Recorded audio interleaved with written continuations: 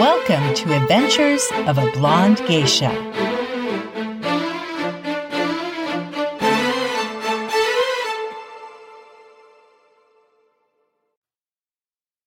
Hi, everyone. Welcome to Adventures of a Blonde Geisha. My name is Lisa Wilkerson. Thank you for joining me for another episode of my podcast. Today we are going to be talking about 3/11. I'll never forget. But before we do, I just want to give a very special quick announcement that I am making merchandise using the logo for my podcast. And I've created some super cute things. So I will be, if you've seen me on social media, you already know this, but I'm super excited about it. And so right now trying to figure out the best way to sell this stuff. So I will keep you posted on that. But I do want to thank you again for all your support and love and feedback about my new podcast. This is a huge learning curve. So yeah, I'm just very happy. So thank you so much for listening in. So 3/11, I'll never forget. That's the name of the episode. And some of you might not be aware, but maybe are wondering if that's what we're talking about. But March 11th, 2011. Do you remember what happened? Do you remember where you were? This is, of course, a very big date for those of us that are in any way connected to Japan, because it was the day when Japan had the most powerful earthquake it's ever had. Arguably a 9.1. There's kind of a debate going on the exact power and strength of the earthquake, but according to a lot of records, it's 9.1. And it happened at 2:46 p.m. Japan time. This is also arguably the fourth biggest earthquake in the world. And the reason I say arguably is because 1900 was when I guess they started recording earthquakes. So there could have been bigger ones prior to that. But as of 1900, this is the fourth biggest earthquake in the world. It was completely devastating to me. And I know for even people that are in no way associated with Japan or with Northern Japan, or don't even really have a relationship to anything about the country, but, they just see the news. Like, it was complete devastation. So the earthquake lasted 6 minutes. And of course that caused the tsunami. The tsunami waves at some points were reaching 133 feet. Isn't that just, I can't even imagine, right? And then traveling at 435 miles per hour. Once more, I can't even fathom that. And it went up to 6 miles inland, the tsunami. So the devastation was way all over the place. And a lot of those towns that were on the ocean were little sea towns, or fish towns. And a lot of the houses were old. And so, it was just, complete, utter devastation. The residents in Sendai and some of the other cities only had about 8 to 10 minutes of a warning after the earthquake and before the tsunami. So in other words, you have this crazy earthquake that goes on for 6 minutes. And, you might think 6 minutes, that's not long. That is such a long time. Even a 15-second or 30-second earthquake can do a lot of damage, right? And it can really rattle you. So just imagine on that strength, the 9.1 lasting for 6 minutes. And then you get through that. And so it's like, okay, now I need to see if everyone's okay, see what kind of damage has been made. But then from that point, you only have 8 to 10 minutes before the tsunami starts doing its own version of damages and destruction. So another thing to keep in mind, and I kind of forgot about this until I was rereading some of the articles about the earthquake and tsunami, but the official figures as of 2021 are 19,747 deaths, 6,242 injured, and last but not least, 2,556 that are still missing and unaccounted for. So, yeah, that is just a lot of damage and just a really tragic event. And for me, especially being the fact that Sendai was the first place that I lived in Japan, and Sendai was part of the epicenter, really, of the earthquake. So I just watched all this tragedy unfold, and it was really devastating for me, too, to watch.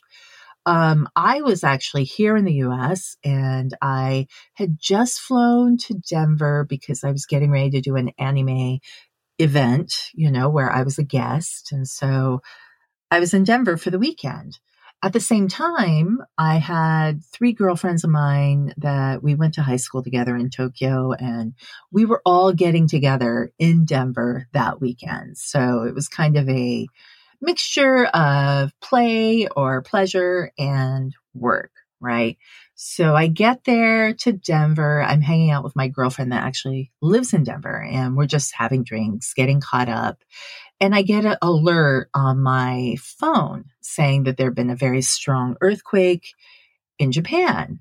I told her, I'm like, yeah, but I'm sure it's fine. Now, the reason we reacted that way, if you've lived in Japan or have visited Japan or know anything about Japan, then you'll know that they have earthquakes all the time. So it's not necessarily that big of a deal, right? I remember even in elementary school when I was going to American school in Japan, and there were 2 days in a row where we had really big earthquakes. And the news on TV, on the radio, like everyone was saying that there was going to be another day and of earthquakes, and that it was going to be the big one that Tokyo was waiting for. So I remember there was talk about possibly canceling school and all that stuff. So yeah, you kind of learn to deal with and live with earthquakes of various sizes. And I can't tell you how many times I had earthquakes or felt earthquakes when I was in Japan. So it's not, I mean, you hear, oh, Japan's had an earthquake. It's like, okay, yeah, but we get them all the time. But so I went to bed, right? Because I'm thinking, it's probably not that big of a deal. Then I wake up around 2:30 in the morning, really bad feeling in my stomach. And I just knew something was wrong.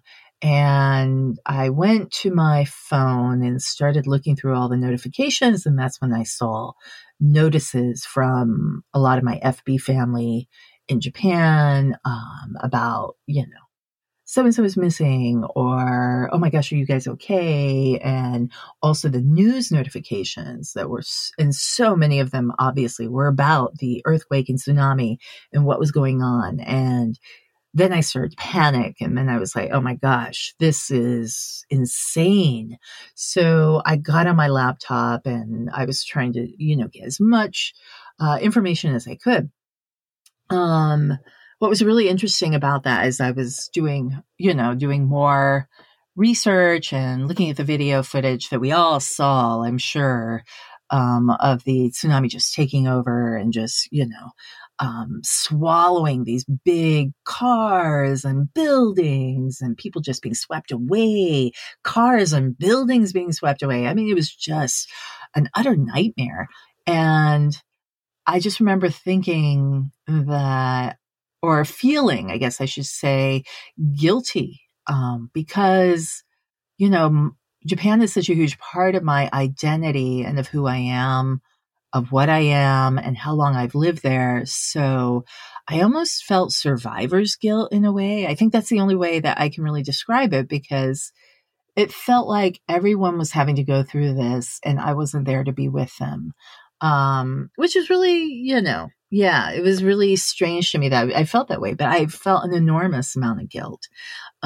So I started reaching out to people, checking and seeing how they were doing and, where are you right now? Are you okay? And one of my girlfriends had been on the train during the earthquake and I think they were just about to arrive at an area, a station called, train station called Ikebukuro. And it's a really big station. But of course, all trains stopped during when the earthquake first started. And then once it finished, people started getting out of the trains and actually following the tracks to walk home. And that's what my girlfriend was doing. And, she's one of my closest friends. I've known her for years and years and years. Unfortunately passed away a few years ago, but she was following the tracks, walking home, and it took her like 7 hours, she said. So there was all this kind of stuff going on. And then I heard, I saw a post from one of my friends who I grew up with in Sendai. And she said that she was looking for her mom and she couldn't get a hold of her. And she was kind of panicking. And my friend lives here in the US, but she kept calling and calling. But of course, phone lines are dead. And, there's just no way to reach out to her, no matter how hard she tries. So I reached out to her and I said, hey, do you want to go ahead and use my status update? And I can post the information that you posted and try to get more people on board. So we can try to get this, we can hopefully get a hold of your mom somehow. And she was on board. And so I did that. And there it started, this incredible, of course, obviously, like so much damage. Just so much, just so hurtful and terrible and just awful. But then there was this incredible aspect of it where we were actually using social media to try and reach people and get information for their loved ones. And it was just an amazing thing to be a part of. Now, the only reason actually I decided to do this episode, 311, I'll never forget, is because I was going through my social media, on Facebook, and I was looking through, how it says like memories from today, years ago, whatever, like, things that you posted in the past on the same day. So on 311, a couple days ago, I was actually planning on, doing a very different topic for this episode, but I saw the status updates that I had posted to try and help people find their loved ones. And that's when I thought, one of the things that I love about podcasts is that you can completely pivot and do a very different thing if you want, right? You can do whatever you want to do. Like you have that freedom. So I decided to do that. And this is kind of my story about the 311 experience. So I'm going to read you very briefly some of the status updates. Here's the first one. FBA family in Japan, urgent. One of my good friends is trying to reach her mother who lives in Fukushima, one of the places greatly affected by the earthquake. She lives here in the US, but has been trying to reach her. And if you can somehow get a hold of a phone line, can you please try calling? And then I put the number and then the name of the mother.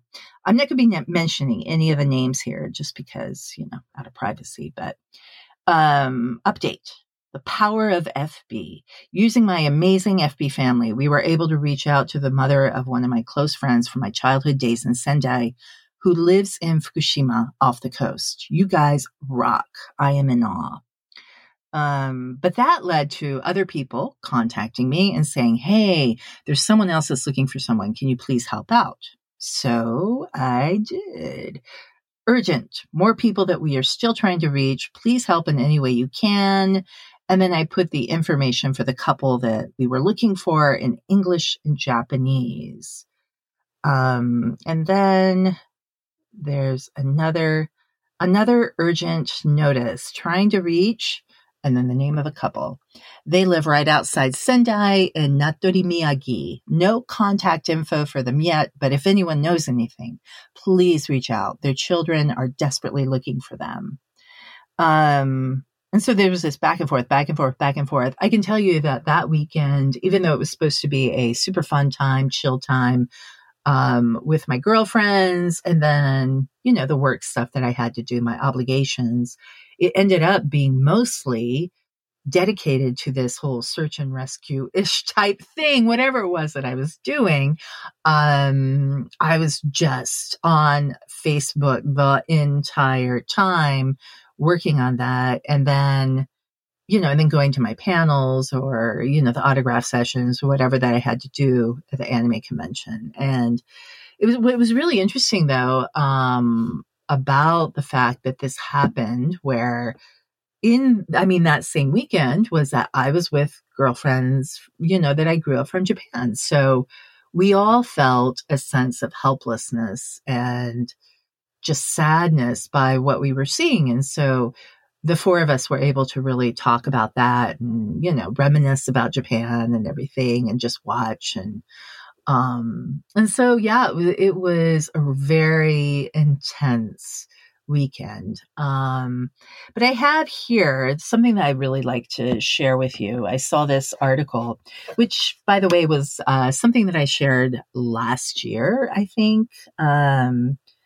2021. And it was something that came up on March 11th. And so I shared it, and it was another one of those in your memories kind of thing, on Facebook. So Japanese man still searches for body of dead wife that vanished in tsunami 10 years ago. And obviously, like I said, 2,556 still missing or unaccounted for. On March 11th, 2011, Yasuo Takamatsu lost the love of his life as a tsunami swept through the town he lived in, killing his wife and dragging her body away, never to be seen again. This tsunami was triggered by the Great East Japan Earthquake, the most powerful seismic disaster in Japan's history. And then it goes on to give some of the stats that I gave you earlier. In the oceanside town of Onagawa, Miyagi Prefecture, where Takamatsu resides, 827 lives were lost, and over 70% of the buildings were destroyed. But Takamatsu, who's now 64, has refused to let the ocean claim his wife forever. In 2013, he decided to focus his efforts into learning how to scuba dive. And since then, has been taking weekly dives into the sea to scour the ocean in the hopes of finding the remains of his beloved Yuko. But beside his own solo descents into the sea, Takamatsu also goes along with local authorities for underwater searches to recover the remains of the victims that went missing during the disaster all those years ago. And I was kind of just reading through that article, and I just thought, oh my gosh, this is such a great way of describing the Japanese culture and the Japanese spirit, to me, like, I think that, I've spent 30 years in Japan. So obviously there's some things about Japan and the culture and whatnot that drive me crazy, but there's some things I'm just so extremely proud of. And this would be one of them, that Japanese spirit, that go get 'em, that never give up. This guy decided that I'm going to find my wife's remains. She is not going to be one of the 2,556 that are still unaccounted for. But also, he is using his talent, which now includes scuba diving, to help find other people's loved ones as well. And it also goes on to say that because of his weekly dives that he's been doing, that he's been able to find various personal effects, such as clothes and photo albums. But unfortunately, he has still not yet found anything related to his wife. But he also is quoted as saying, "I dive as if I'm going to meet her someplace. I'm always thinking that she may be somewhere nearby." And yeah, it was such an emotional, when I read this, I was really overtaken by emotion because I just thought, oh my gosh, what a beautiful story about this. And it's such a tragic event. But if you're also looking for an incredible story that is related to the earthquake tsunami, on Netflix, there is a TV show. It's a reboot called Unsolved Mysteries. I'm a huge crime, buff. And so I love all the crime stuff, but this one is also about like ghosts and whatnot. And in the second season, there's an episode called Tsunami Spirits, and it is about a lot of the spirits that are floating around in northern Japan after the earthquake and tsunami that have still not come to terms with the fact that they're actually gone. And it's just a really, really wonderful episode. It's very emotional. At least I got very emotional watching it, but I feel like it is once more such an amazing representation of Japanese culture. And, they've always had a very interesting relationship with the supernatural and with spirits. Like, it's not something that is, ooh, oh my goodness, it's a ghost. Like it's kind of almost a very matter of fact thing in Japanese life. And so that really shows up in this episode. So I highly recommend that. Anyway, so 3/11, I'll never forget. And, I have so many friends who over the years have played such big parts in helping with the recovery and everything. And I just find that so incredibly amazing and honorable. And, but I just love the fact that seeing people get together and try to help each other. And, you still see that now, but it just really says a lot about human nature and puts a lot of, at least for me, gives me a lot of faith in us.